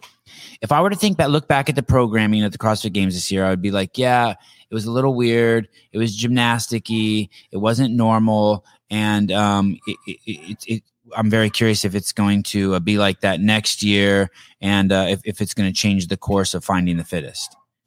That would have been my sentiment 2 days after the games happened, if you would ask me. But when I look at this list, these are not gymnastics-y. We're not looking at gymnastics-y guys. We're looking at fucking strong savages. Pat Vellner, Bjorgvin Carl Gudmundsson, Guy Maeros, Roman Krennikov, Jeffrey Adler. When I look at the names and don't think about the programming, I'm like, oh, this was a strongman event. No, right? Wait, no. So the problem with the programming this year was that there was so much new skill and gymnastic stuff in the front half that some people were not able to ever separate that from their mind. And that's kind of what I'm doing. I'm stuck in those first events. They had the first impression. She showed up to the date and when her lipstick was smeared and you thought something and you were never able to forget it. Okay. Thank you. That was good. I like a dating metaphor is what I need. That's good. Yes. Whatever. The first impression weighs heavily, and that's true of human nature in general. And so especially because the shuttle to overhead workout was moved to the second day, when you just had those first 3 workouts on the first day, a lot of people were like, whoa, this is not what we're used to. You have this, and so then they weren't able to get past that. And even some of the athletes that I spoke to after 2 or 3 days of competition, they would say like, yeah, you could just tell in their face, yeah, it's a lot of new stuff. And they were like using that as a justification for their poor performance. Whereas I saw someone like Jason Hopper, who obviously we know is not going to be thrilled by a ton of high skill gymnastics stuff early in the competition. But after 2 days, he was like, his mindset was like, that was a lot of gymnastics, but there's still 3 days to go and I'm just pushing forward. Like that's what you have to do if you're the games athlete. And I would encourage everyone not to make drastic assumptions about the programming when you've only seen 4 or 5 out of, 15, 14 scored events. And once you look back at it, we saw that the second half of the competition was much more heavily weight or strength based than the first half of the competition was. And what you end up with in totality is a fairly balanced test. There are elements of the programming this year that were different than what we've seen in the past.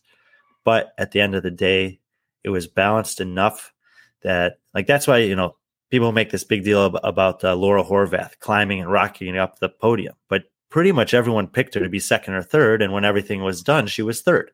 Right. So we shouldn't be surprised about that. It's just that the workouts that she happened to be great at showed up later in the week. And so you have this storytelling of this incredible surge of Laura Horvath, but it's like, well, you flip the workouts and you're saying the same thing about Emma Lawson coming from 25th and finishing 6th. Okay. Yeah. There's a guy I want to look at here, number 9, and we'll go back down in a second because I want to talk about Don Pepper, but I want to make sure I get to Brent Fikowski as we approach the 90-minute mark. You have Brent Fikowski at number 9 on the power rankings. He finished 16th at the games. Yep. Of the top 10 here who finished at the games, the only name I really see missing is Fikowski. That's the one where you're like, okay, that is a little weird. Like to be honest, if I would have seen Fikowski at 4th and Quant at 16th, that would have made more sense to me. Yep. But instead we have Fikowski down here at 16th. Do we know why he took 16th? Like, is there an excuse? Like someone in his family passed, or? No, I don't think there's an excuse. And I think he did an interview with Lauren Khalil on the Morning Chalk Up that he talked about a lot about this, and that he would have bet on himself too, and that this was an unusual and unexpected performance.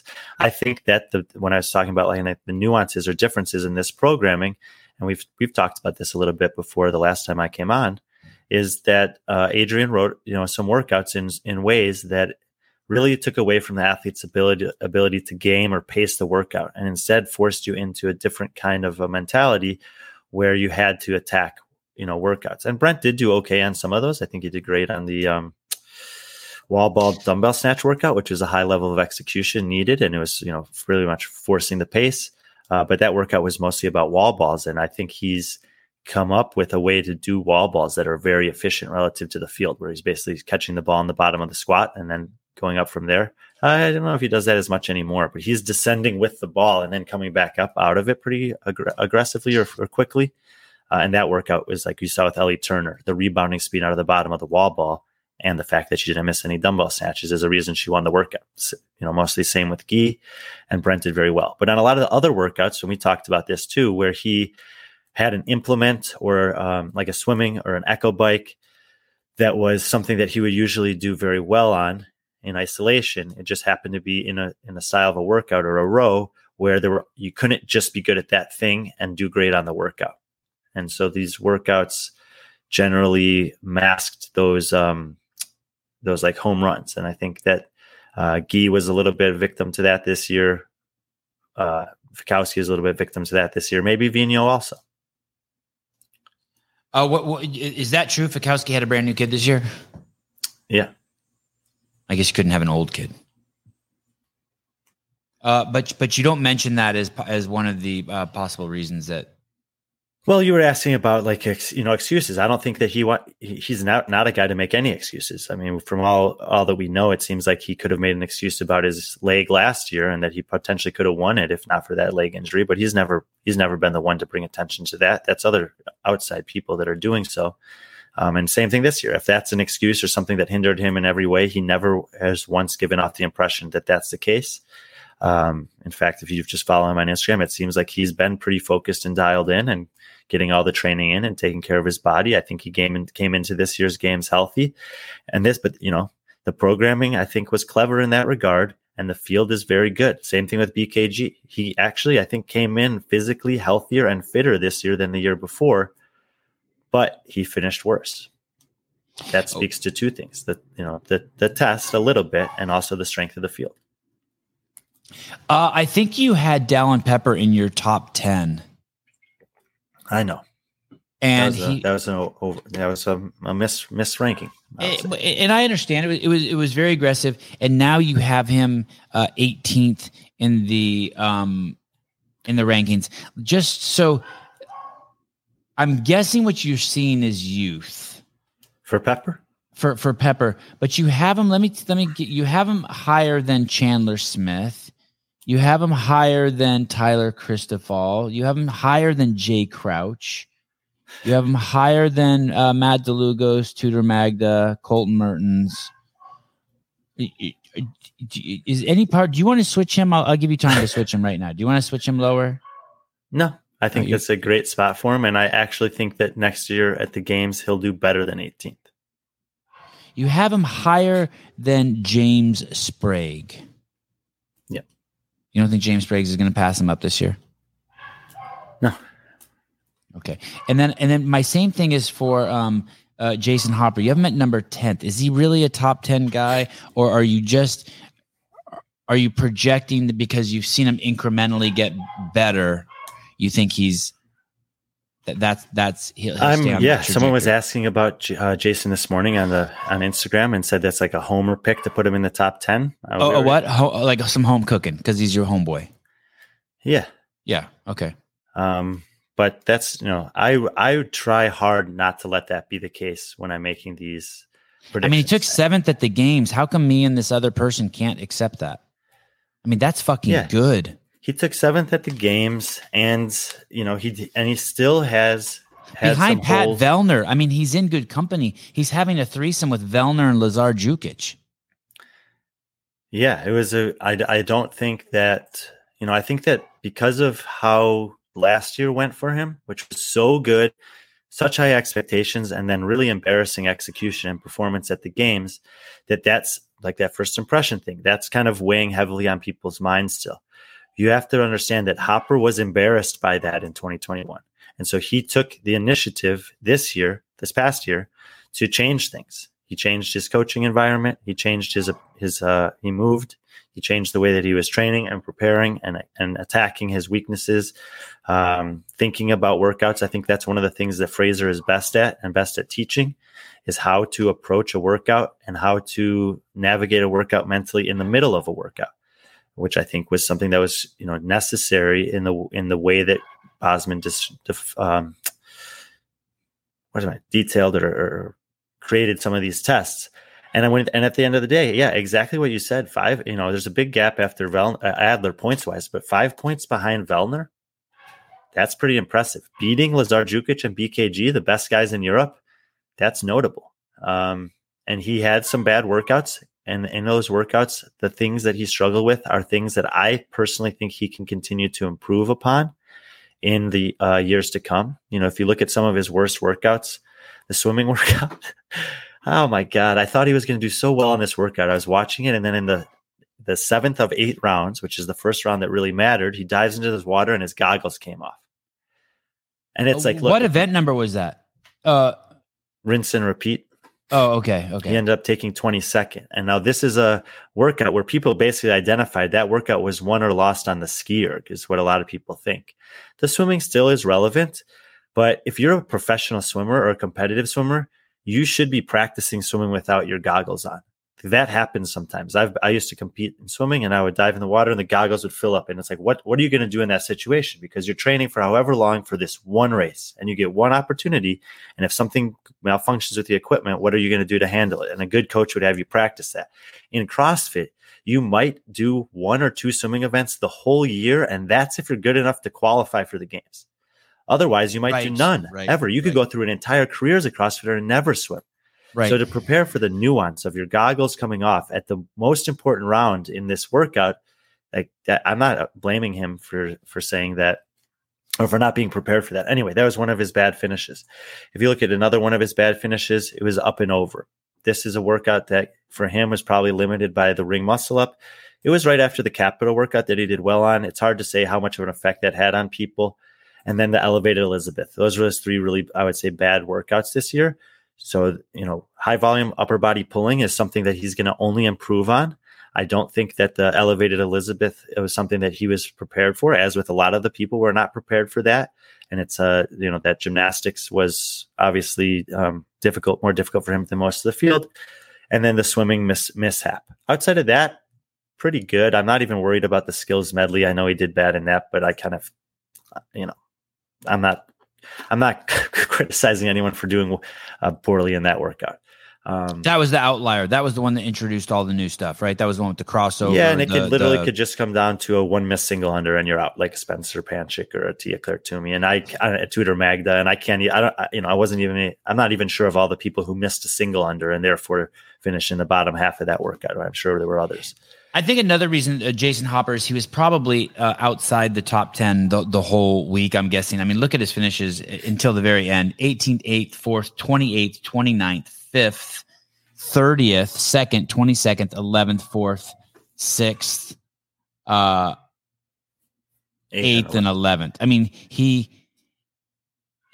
really just stayed in the game. Yeah, and that's the difference between him this year and him last year. Is that he was one of these guys that I noticed that no matter how good or bad something went, he just moved on to the next one. And I think that that's a product of putting himself in an environment with Fraser for the entire year and that crew that's saying, like, it's a long test, it's a long weekend, there's a lot of events, some things are going to go well, some things are not going to go well, and how you manage that is just as important as how you do on the test. He did that really well, so I think that you talked about it earlier with the maturity. He's taken the next step up. Late to the show. Can't answer that yet. Michael C. I can answer it for you. Yes, he's going to win again. Well, we'll see. We'll go to Rogue. He'll be my pick to win at Rogue, and assuming he competes there. But if Roman beats him at Rogue, or Ricky beats him at Rogue, or Pat beats him at Rogue, then that opens up a whole different conversation going into next season. If he wins at Rogue, then I think he's a hands down favorite. Yes. I think Roman's career peaked this year. How old is Roman? 27 or 8? Yeah, I think so. Justin Medeiros, 23, still getting better. Roman Krinikov, 27. The only wild card now in Justin Medeiros' career. Is he still getting better, Medeiros? Yeah. Oh, okay. The only wild card in Justin Medeiros' station wagon, whatever his box is, if he is training with his girlfriend, there is a lot of potential for disaster. A lot, people, a fucking lot. Maybe, but we've seen, like we talked about earlier, we've seen people thrive in that environment. Sure, I know. I'm just saying it's potential. Sure, I'm just saying potential for, like. I mean, I would have, like, if you told me in 2015 that Tia Claire Toomey was going to come on the scene and that her boyfriend would become her husband, was also her coach, and she was going to win six times in a row in that scenario, I would have said, I'll believe it when I see it. Right.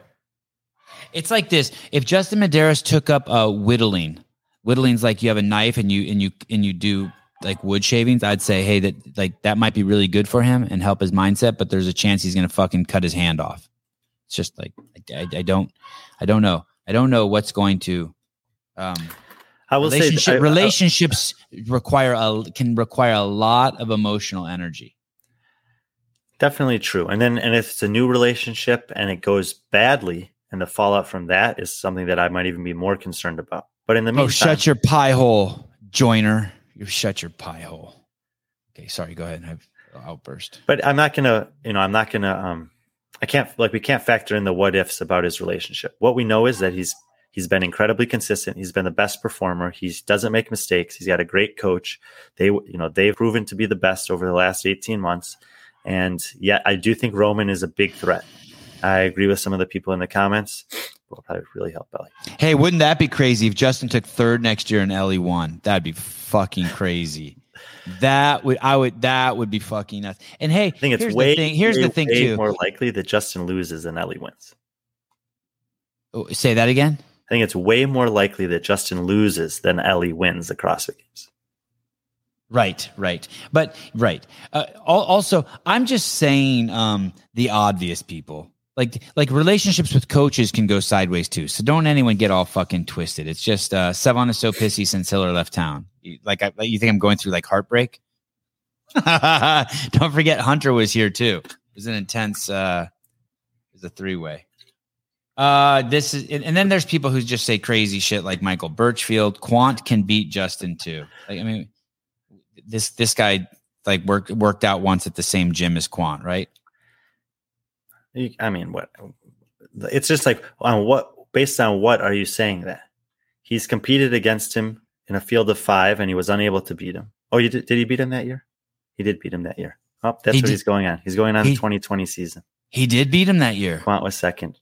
Justin was third. So that's it. Yeah, Quant can beat him. Shit. Birchfield's right. Okay, fine, Michael. I bow down to you. I mean, he was. There's so many. He was 200. He was 209 points behind him this year, though. So I would probably consider that more relevant. There's 3 Birchfields. Okay, I'm sure there's a lot more than that. Sevon, please keep using the new setup. So much better than the previous one. This is just the one on my laptop. I'm just. He just likes the close up of you better than the far away. Oh, he likes your face. I'm not going to sell shirts with this shot. I'm only going to sell shirts with this shot. Did you ever get any more shirts, Brian? What do you mean?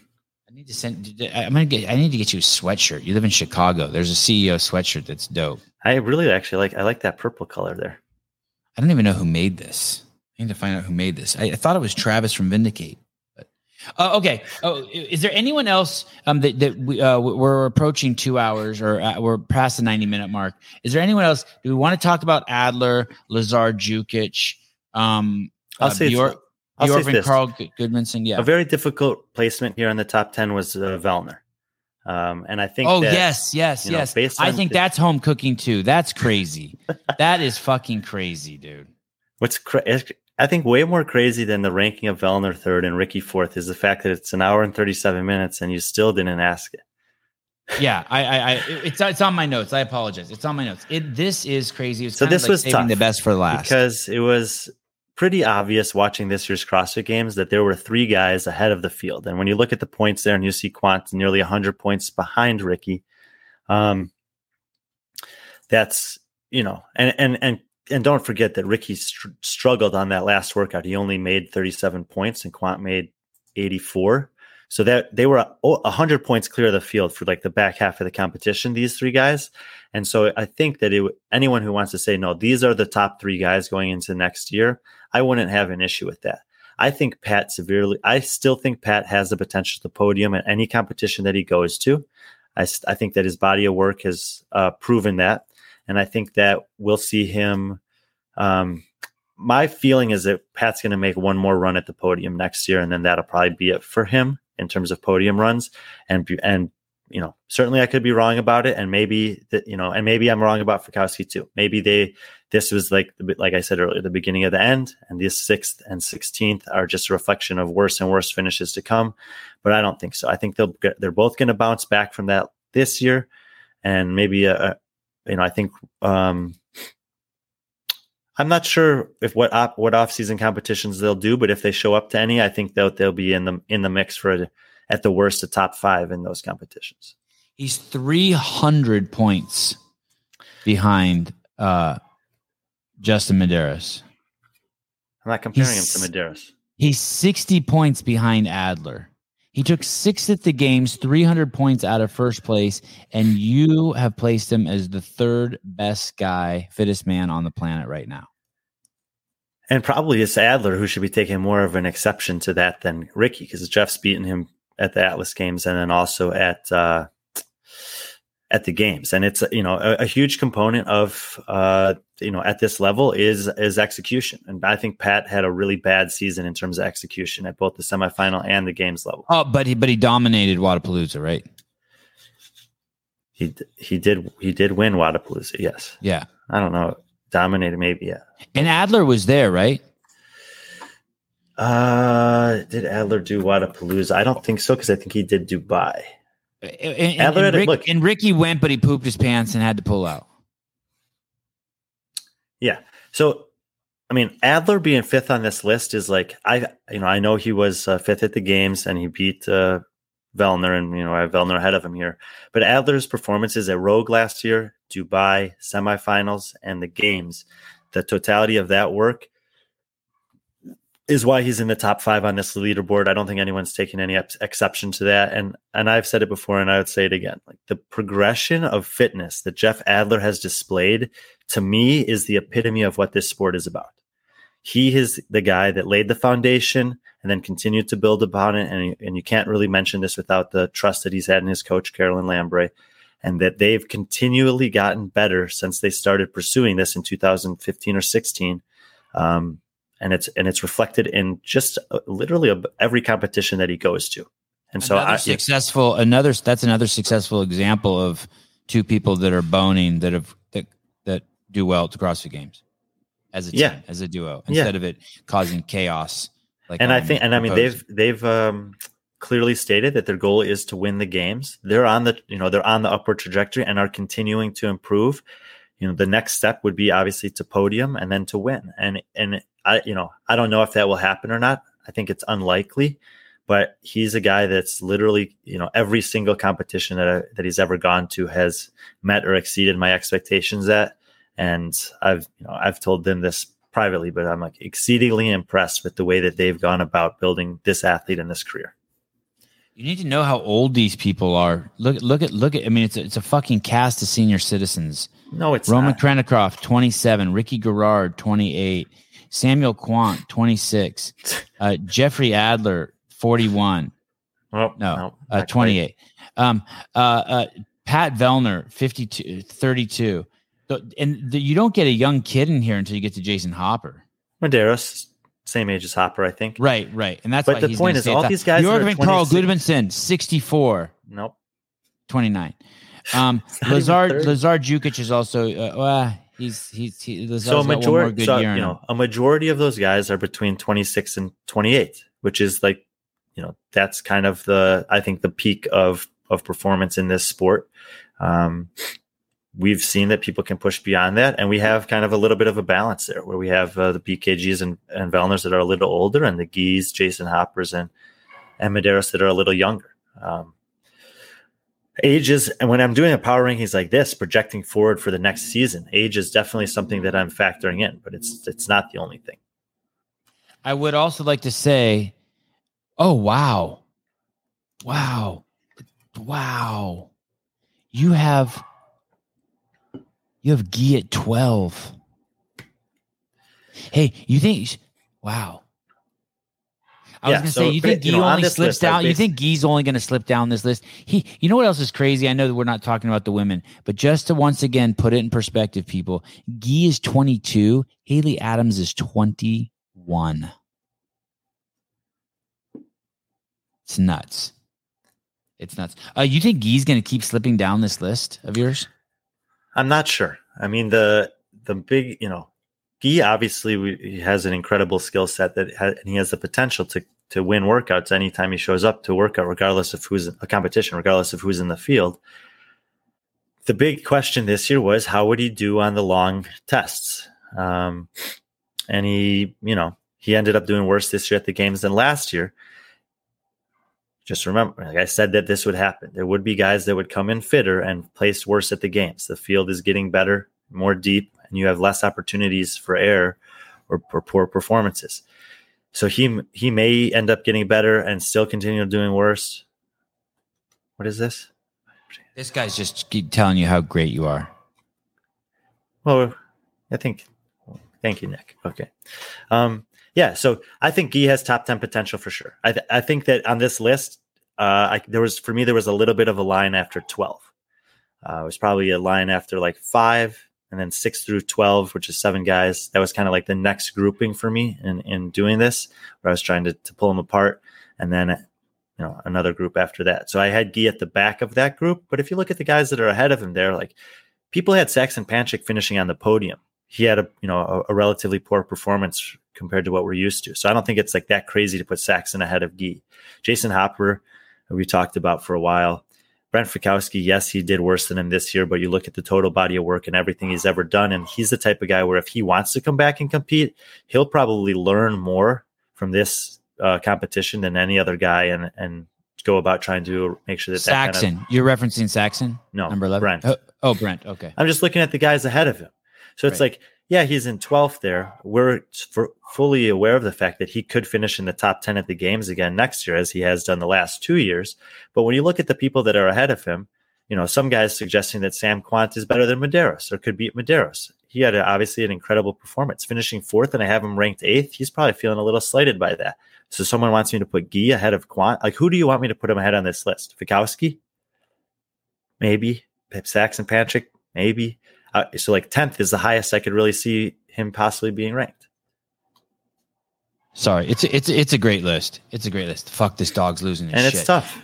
It's tough. These guys are all good. The margins for error are small. Some changing in the semifinal format could have an impact on the way that the season shakes out next year. Who knows? So, so I think it's appropriate spot for him. I think that Guy still needs to prove to me that he can make the necessary improvements like Hopper did from last year to this year. It's a big deal to go from 19th to 7th, and to go from 7th to 10th is not, obviously is a lot less impressive. Nick the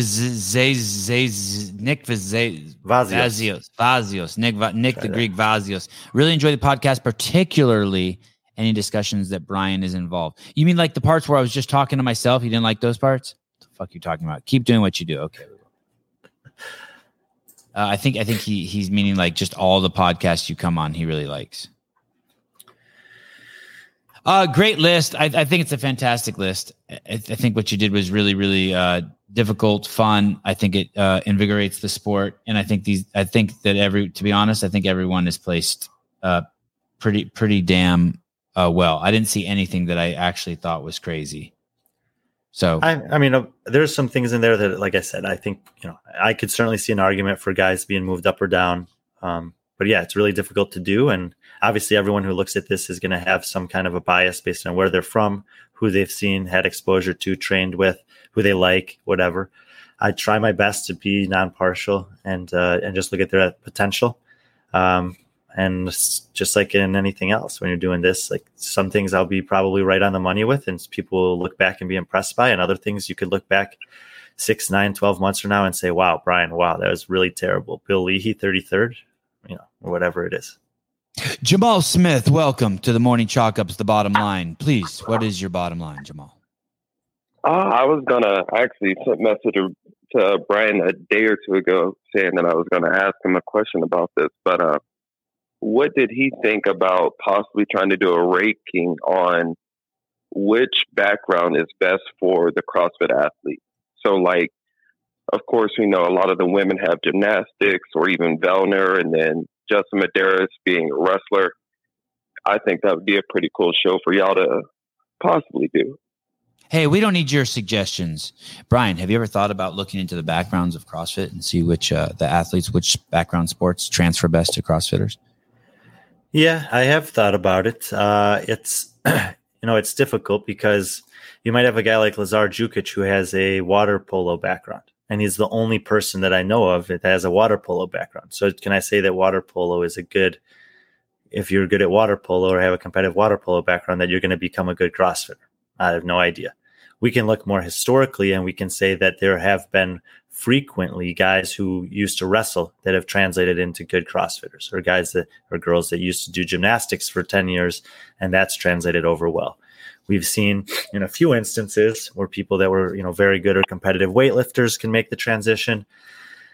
And then of course track also have had some, especially on the women's side, like Brooke Wells and Tia, that have translated over. But I love it too. Like when you say water polo, I just hear about something that just gives you insane metabolic capacity and grit, because those dudes are basically scratching and kicking each other fucking under the water. I mean, it's basically it's awesome. Same with wrestling, right? It's the grit component. It's a great idea, Jamal. Thank you, Jamal. What do you think is the best? By the way, what sports do you think? I mean, it used to be back in the day it was gymnastics, but maybe it's changed. Maybe it's evolved. Listening to Chase and Ingram, Chase and Bill Brumler, hearing about how wrestlers can consistently go to that dark place and allow themselves to hurt, I think that plays a big part on the male side.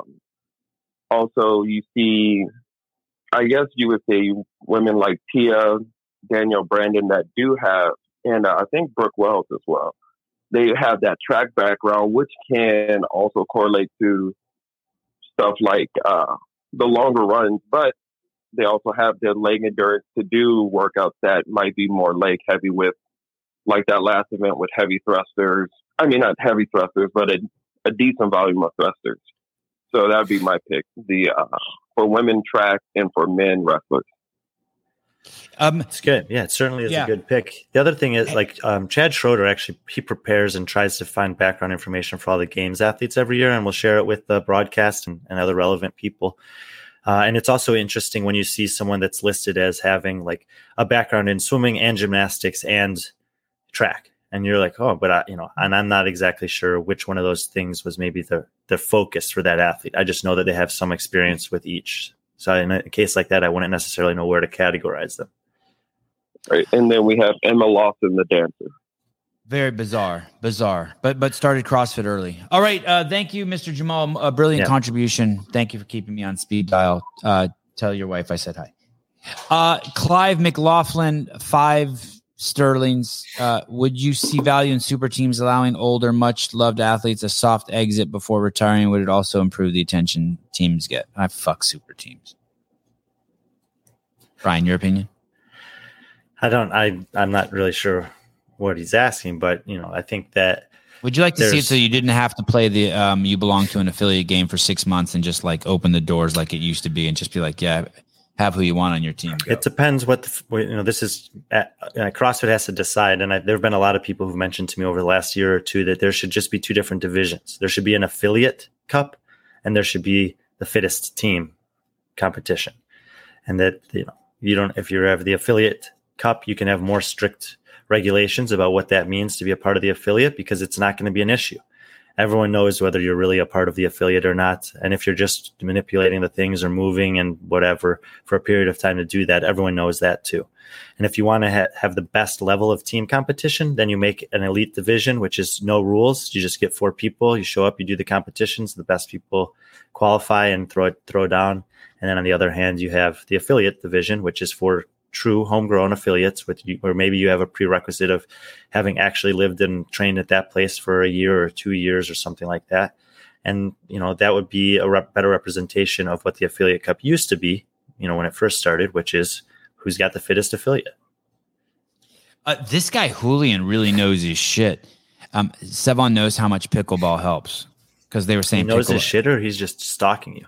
Well, both. I mean, I just can't believe. I mean, pickleball is just for my goofballs. It's just I can't even believe pickleball is a real thing. It says everything about our society. I mean, I'm glad people play pickleball, but do you think it's more or less ridiculous than disc golf? It's in the same category. I mean, I'm happy. I'm happy. It's okay. Disc golf's better. I mean, disc golf's better than real golf. Real golf is just absurd. Sorry, Blaine. Blaine Barber on the other day. Okay, if you want to see this list of the the official list, power rankings list going to the 2023 season, this is the list, the only list, the most important list. This is where we start off. This is our baseline. This will change. You go to Brian Friend's Instagram account and you can see the list. It's a nice list. Brent, who did the graphics? Michael Brink. Brian, what will happen? When will we see this list change? What is our next date? It is August 20th. I think if we do it again, I'd probably do it before the Open. I'll let all the off-season, preseason competitions have a chance to run their course, because we'll see some people compete in Rogue and nothing else. We might not see certain athletes compete until Wadapalooza, and we may have an extra data point on them at that point. That could be significant, especially for the guys that are like 50 through 100. There's some athletes in that list that I'm really hopeful will get a chance to compete in either Dubai or Wadapalooza. You know, guys like Hamza Tarefi, Thiago Lucis, Lionel Franco. These are Benoit Boulanger, Ludwig Hansen, guys that got on my radar this year, but I need to see a little bit more from them to see if I think they can actually make a push to qualify for the games next year. And hopefully after the preseason or off-season runs its course, we'll have a little bit more information. And I think at that time it'd be appropriate to do it again. Darren Lyle. No, not salty. I'm having fun. I think it just means since you've spent a lot of time by the ocean, just like salt. Maybe there is a lot of salt in my hair, but I'm just having a lot of fun. I'm excited to do this. I always get excited when Brian and I do shows. I do watch the schedule. Brian and I will be scheduling another show soon with the woman rankings. Caleb Beaver. I think we'll also revisit the all-time rankings. Okay. Fantastic. And what will that go down to? What is that all time? I'm not sure. I might go down to 30 for all time, because I have a minimum criteria for that. And it's and a couple of significant athletes like Justin Medeiros have now exceeded that. And so we'll have to find a place for them on the list. And then that people like Rich Froning pop up on the list because it's the all time. Matt Fraser, Rich Froning. People that aren't competing. And the most fun part about that Hiller. Is really, no, not him. But the most fun part about that is seeing where the people right now that are competing start to make their appearance relative to the the names from the past, like Matt Chans and Graham Holmbergs and Jason Kleep. I want to see. Do you know who Taylor? Do you know who Taylor Sykes is? I want to see Taylor Sykes in the top 100. No, I don't think so. The women's list is done. Julian the Hooligan Garcia, it is done. I wonder if there's Julian, one person named Taylor in the top 100. It's not her. I wonder if Julian and Jeremy are related. Well, I saw this comment, Jeremy. That's why I wanted to mention about the all-time rankings. We'll try to get those in too. Caleb, I'm sorry you couldn't make the show. We missed you, brother. I know you're doing important stuff to save lives, and we appreciate you, and you're in our thoughts. Matt Souza, the executive producer of the show, thanks for getting everything scheduled. Will Brandstetter, thank you for all the graphics. Jen McDonald, everyone that helps, and of course, California Hormones, Gabe at Paper Street Coffee, Vindicate, all the sponsors. Please subscribe to the newsletter, and how you really, really want to subscribe to this podcast, but you want to click that bell because we do so many. Because we do so many podcasts, you want to be notified, and it'll just pop up on your phone and tell you when we're going. Anything you want to say, Mr. Friend? No, I appreciate all the comments on Instagram. I apologize if there's someone that I forgot. I know there are a couple of people that could have been on this list, but trying to do justice to all the men all over the world here that are throwing their names in the ring and trying to become one of the fittest on earth. And hopefully something like this brings more recognition and credibility to all of their efforts and pursuits. And if you're not on it and want to be on it, give us a reason to add you to the list.